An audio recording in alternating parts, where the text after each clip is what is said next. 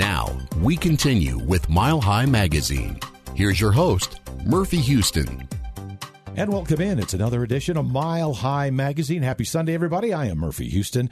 Interesting topic today. We're going to talk about pro athletes, about men, about eating disorders, about athletes, how this all comes together. And I know when I started getting this information, I was somewhat startled to think that, big-time athletes, and we have a couple of big-timers right with us now today, have that kind of situation. I mean, I had a daughter go through that. There was an eating disorder. You would think it's more obvious with young ladies, but pro athletes, guys that are trying to make teams, I guess, makes a difference. So today we have lots of special guests. We have Dr. Steve Prince, Medical Director of Eating Disorder Services at Eating Recovery Center and Insight Behavioral Health Center. Thanks for having me. Can I call you Steve, or do I have to bow down? No. I mean, you're a doctor. No bowing down. Call me Steve. And we have Patrick Devaney, former college football player at CU Boulder and the Seattle Seahawks. Patrick, thanks for coming in. Thank you very much. Appreciate you having us. And Mike Marjama, did I say that right, Mike? Yeah, it's Marjama unless you're from the South, and it's Marjama. Is it really? Anyway, catcher for the Seattle Mariners, currently an ambassador for the National Eating Disorder Association. Thank you all for coming in. And, Doc, let's just jump right to it. Talk about an eating disorder. It's more than what we think it is, isn't it? It sure is. There's a lot of components to eating disorders. So I think first what we need to think about are eating disorders are disordered eating behaviors. And if you think about disordered eating behaviors connected to interfering with day-to-day responsibilities, interfering with relationships, interfering with your health, then we say, oh, that's really disordered. And with that, we look at there's a whole bunch of comorbid conditions that occur with eating disorders. So it's unusual just to have an eating disorder. So we see, more emotional kind of concerns like depression, anxiety, disorders, obsessive compulsive disorders with the eating disorders as well. So most common eating disorders are anorexia nervosa, which is really when someone restricts their caloric intake and they view their body as being out of proportion, when in reality they may be very thin, but they perceive themselves as being very heavy.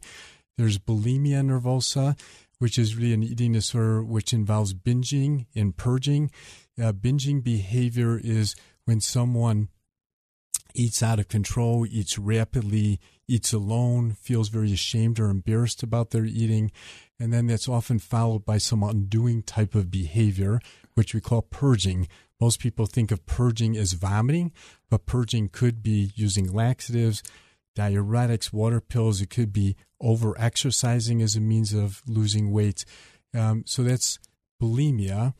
And then there's now many other disorders as well. So there's binge eating disorder, and this involves eating out of control, eating secretively, eating larger amounts of food at one setting, but it doesn't have that compensatory undoing type of behavior like bulimia nervosa.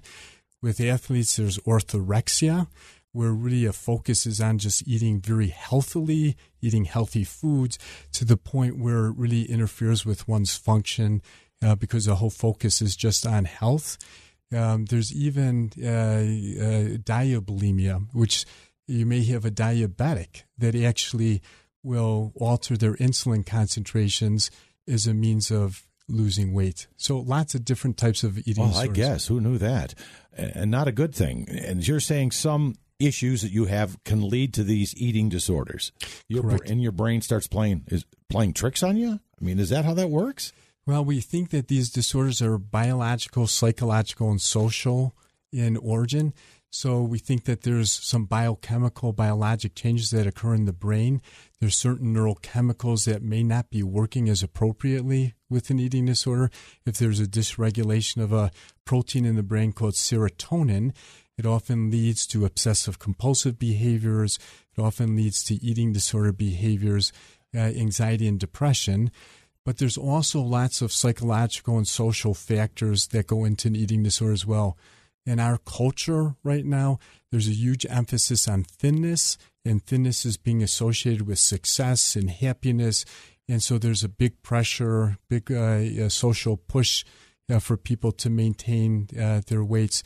With athletes, there's lots of different pressures as well.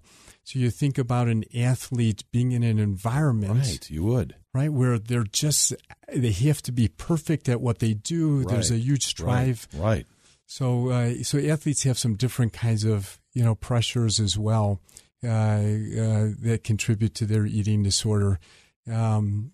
Usually that whole mentality of perfectionism, striving to be the best, meaning that you need to work out even more, meaning that you're constantly assessing your ability against others, which leads to that perfectionism, which feeds right into the eating disorder. I can never be as good as I really want to be, kind of attitude.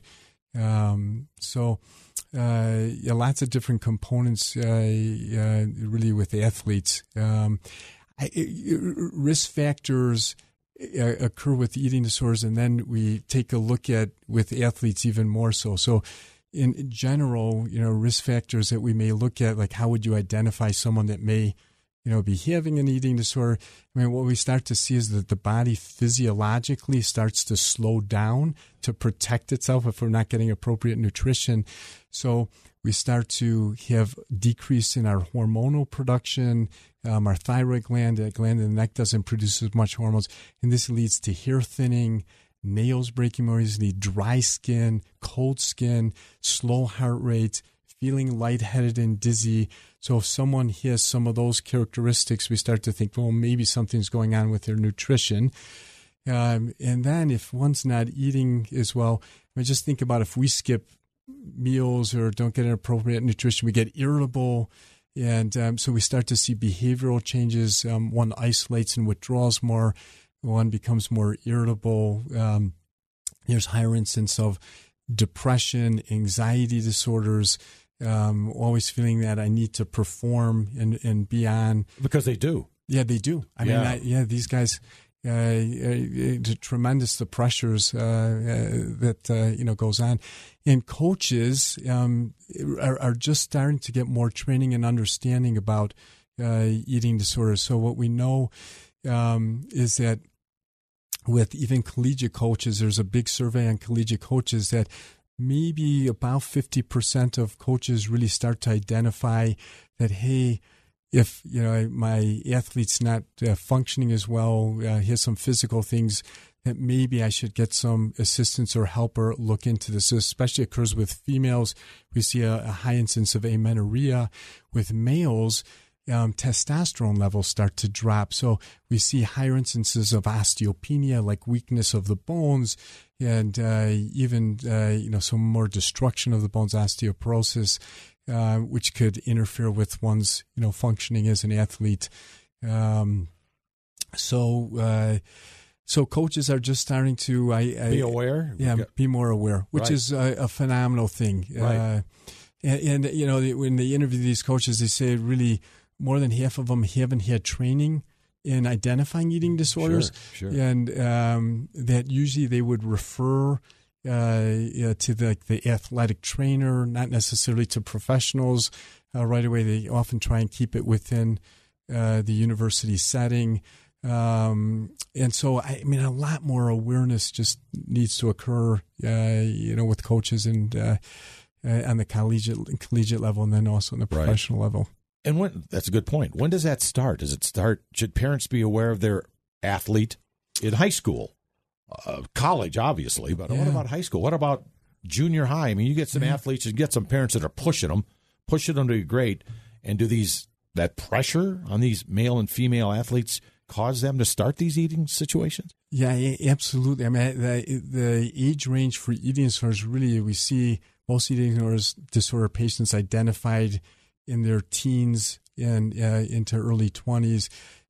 Eating disorders in adolescence, it's the third most chronic illness. So we see asthma, obesity, actually, and then different eating disorder behaviors. So, yes, I mean, I think we need to be cognizant and aware, like if my child is all of a sudden not socially engaging with others as well, they don't want to go to events where there's food, or social events where kids are at a party where there may be a pizza served, or and then you think about some of the stressors that these young athletes have to be the very best. Men, often have some muscle dysmorphia. They they want to bulk up and be strong. And so that leads to eating certain ways and to decreasing, really taking care of themselves. Certain sports, the track teams, gymnasts, the swimmers, you want to have a certain body weight. Wrestlers have some of the highest incidence of eating disorders in high school. They do. Because they got to drop weights, to be in a certain weight category. So, I think we need to be, aware of these, signs, and what are we doing to our kids, pushing them and expecting the young child that, I know we got some phenomenal athletes here that, share their stories, but the young child that actually starts out in one sport, and the whole emphasis is just to learn that one sport and to become a superstar in that sport. That child has a higher incidence of becoming an eating disorder because so much of their self-esteem and self-worth is just tied into that sports. one. And the parents push. Yeah. I remember when my son played football over here at Cherry Creek, and he would bulk up, and I'm sure you guys are going to talk to here can identify that. But then when football was over, he wrestled. So he went from one extreme to the other extreme. Yeah. Scared me half to death. And the doctors would come and do the medicals and all this is okay. He's doing fine. I'm saying, wait a minute. He's trying to drop 30 pounds in 6 weeks when you go from one season to another. And thank goodness he's healthy, but it was a frightening experience. Yeah, absolutely. And that leads to cardiac problems, to other medical concerns within the body. One gets dehydrated, lightheaded, dizzy. There are electrolytes, these positively and negatively charged particles in our body that we need for muscles are not working well, and so pretty dangerous. It is pretty dangerous. That's Dr. Steve Prince, Medical Director of Eating Disorder Services at Eating Recovery Center and Insight Let's Behavioral talk to the Health athletes and see what they went through. And Mike is over there working on his phone a little bit. Oh my God.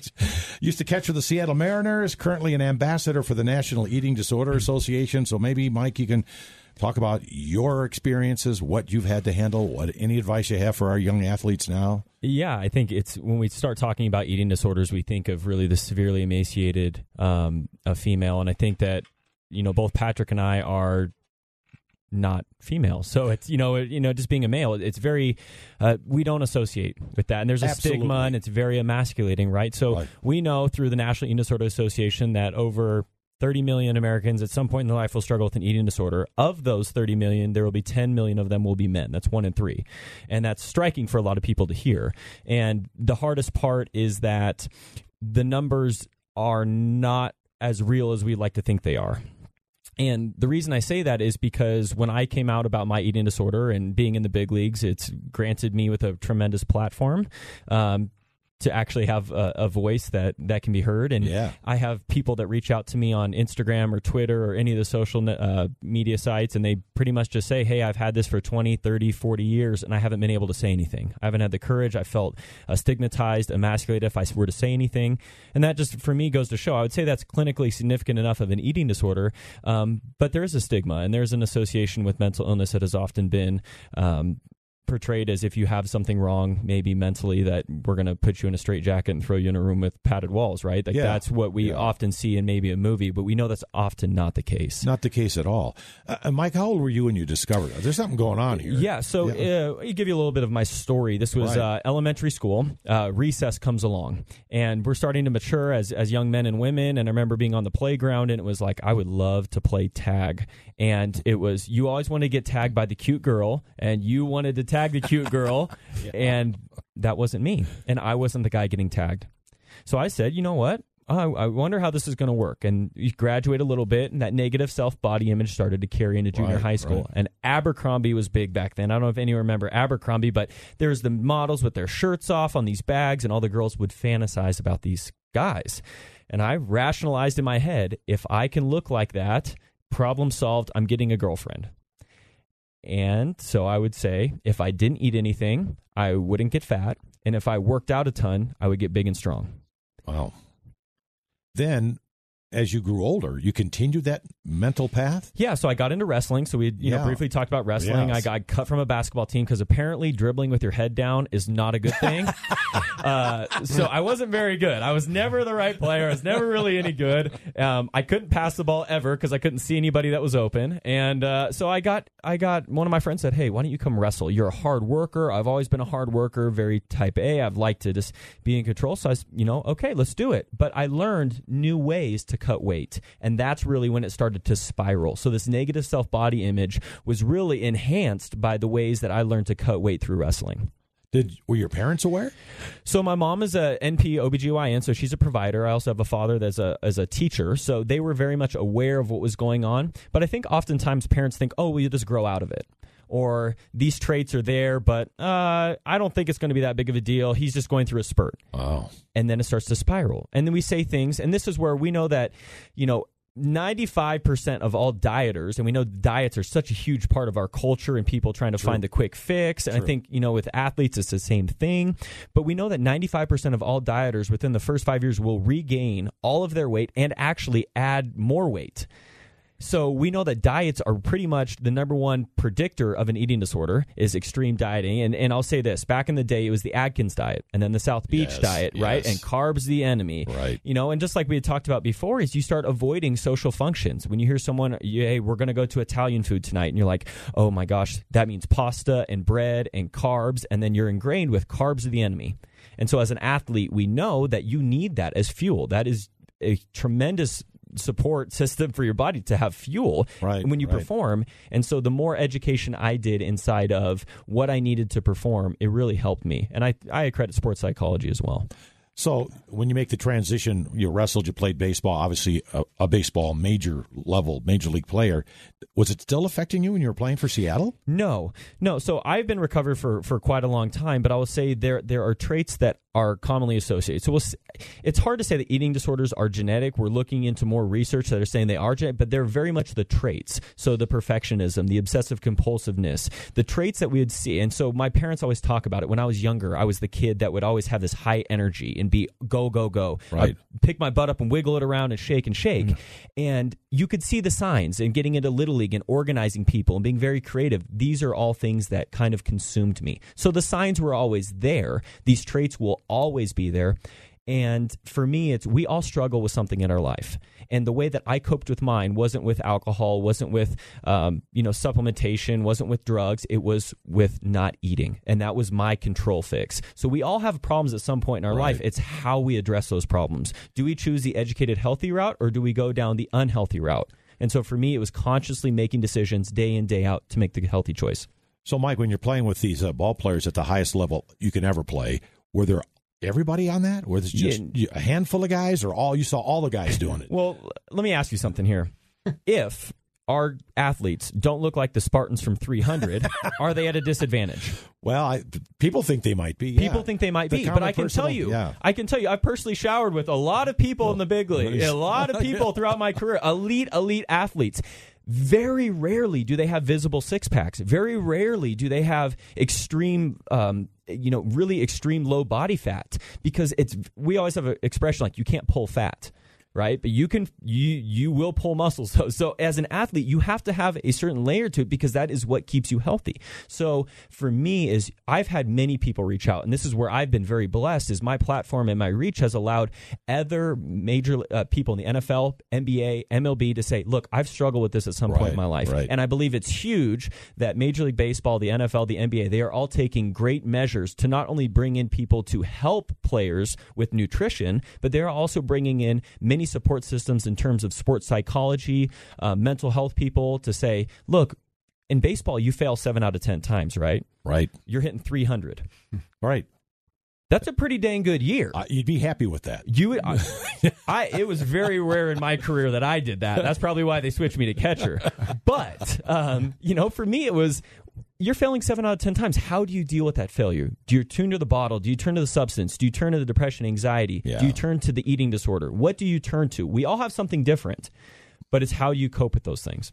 Good job. And you're feeling good about it, and you're helping athletes now, which is wonderful, wonderful thing. And Doctor, you probably hear these stories that Mike was just relating to us quite often. Yeah, absolutely. I mean, Mike's such a great example. I mean, the stigma with males and getting help, and thinking, part of the stigma is that, hey, these disorders, as Mike said, are really disorders of females. There's a feminine component to it.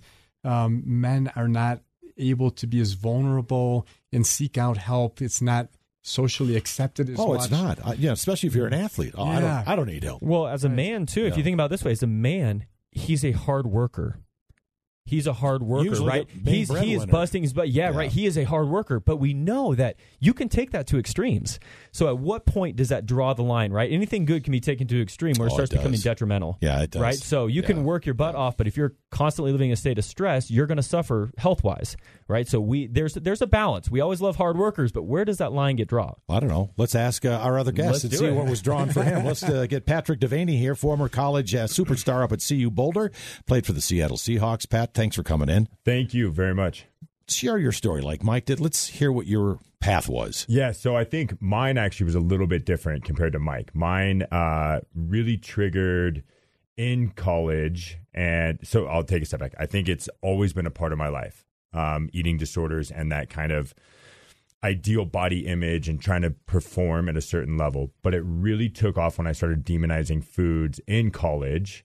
And I did have those pressures of being in the locker room and seeing a lot of these guys. I think statistically, if you look at NFL Combine over the last 5 years, we actually have a slide on this on a presentation, but it's most of the guys, I think it's 80% of the guys now are coming in at 15% body fat or less. Wow. So, and if you think about that from the athletic standpoint, that's visible abs, about 12%, 10%, all that kind of stuff. So you're consistently around that. And in my career, kind of always being a borderline guy, trying to make to the next level, have these opportunities, I had to do whatever I could to get to that level. And it really took off for me when I lost my identity post-football. Was the only thing in my life that I could control was my aesthetic and physique and whatnot. And that's where dieting and the cycling and all this other stuff came in. And I think the hard part of a lot of what I've heard today is I try to identify and try to educate the coaches about eating disorders, whether it's at high school, college, NFL. However, those coaches are ex-athletes, right? And Yeah, so they are. The hardest part about this is trying to eating disorders and this mental health awareness is across the board normalized. So the biggest thing for me when I was trying to, one, become an advocate, but also realize that there was an issue, was relieving that stress of knowing I'm not alone. Like there is categorically something going on here, as opposed to this isolation and these crazy thoughts that I'm having and things that I'm doing, which in sports are so common. I would think, Pat, that at the same time you're learning this experience about what was going on, so are the coaches. Because like you said, they were players. Nobody told them any different at the time when they grew up through sports, right? That's it. That's the hardest part is people always ask me, like, how can you identify eating disorders? And it truly, for me, go to your local 24-hour fitness and stand by the dumbbell rack for 3 minutes, and you'll hear somebody's cutting calories, somebody's eliminating sugar, this and that.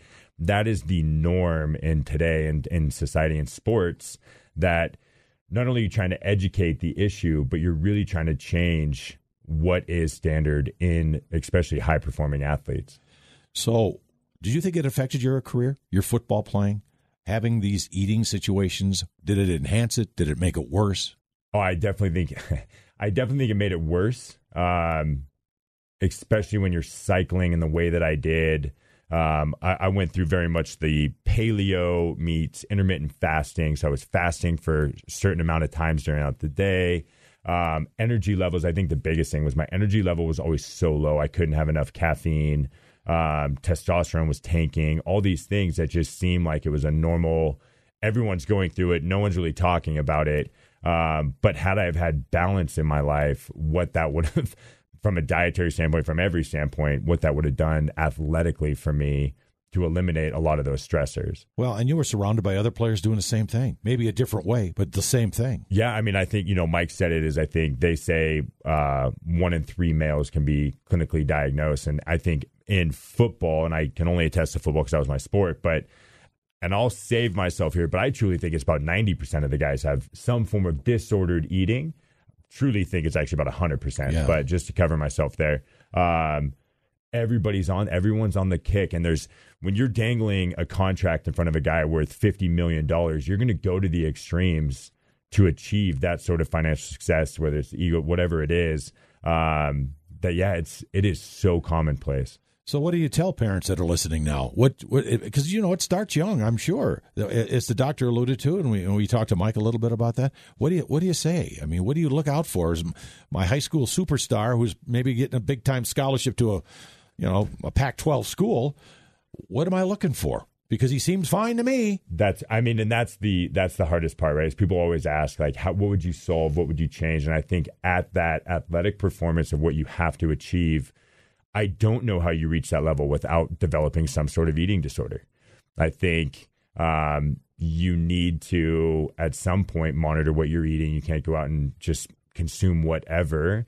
But I think what needs to happen first and foremost is raising awareness that it's okay to talk about those stressors. And not like for Mike and myself, I didn't turn to drugs, I didn't turn to alcohol, but food was my vice. Sure. And if I could have instead taken the step back and just processed whatever that anxiety was building, because admittedly we're OCD, perfectionist, blah, blah, blah, and being able to handle those stressors in the appropriate way, maybe then you're not going to cycle into eating disorders.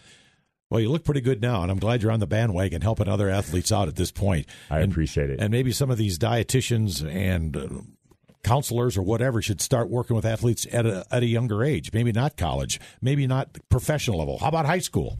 Yeah, and I would say we focus so much on our athletes physically, right? So and that's, I think, something we need to do better on as coaches is like working with young kids is not worry so much about, we want to ingrain physicality. We want a bigger, faster, stronger, and that's great.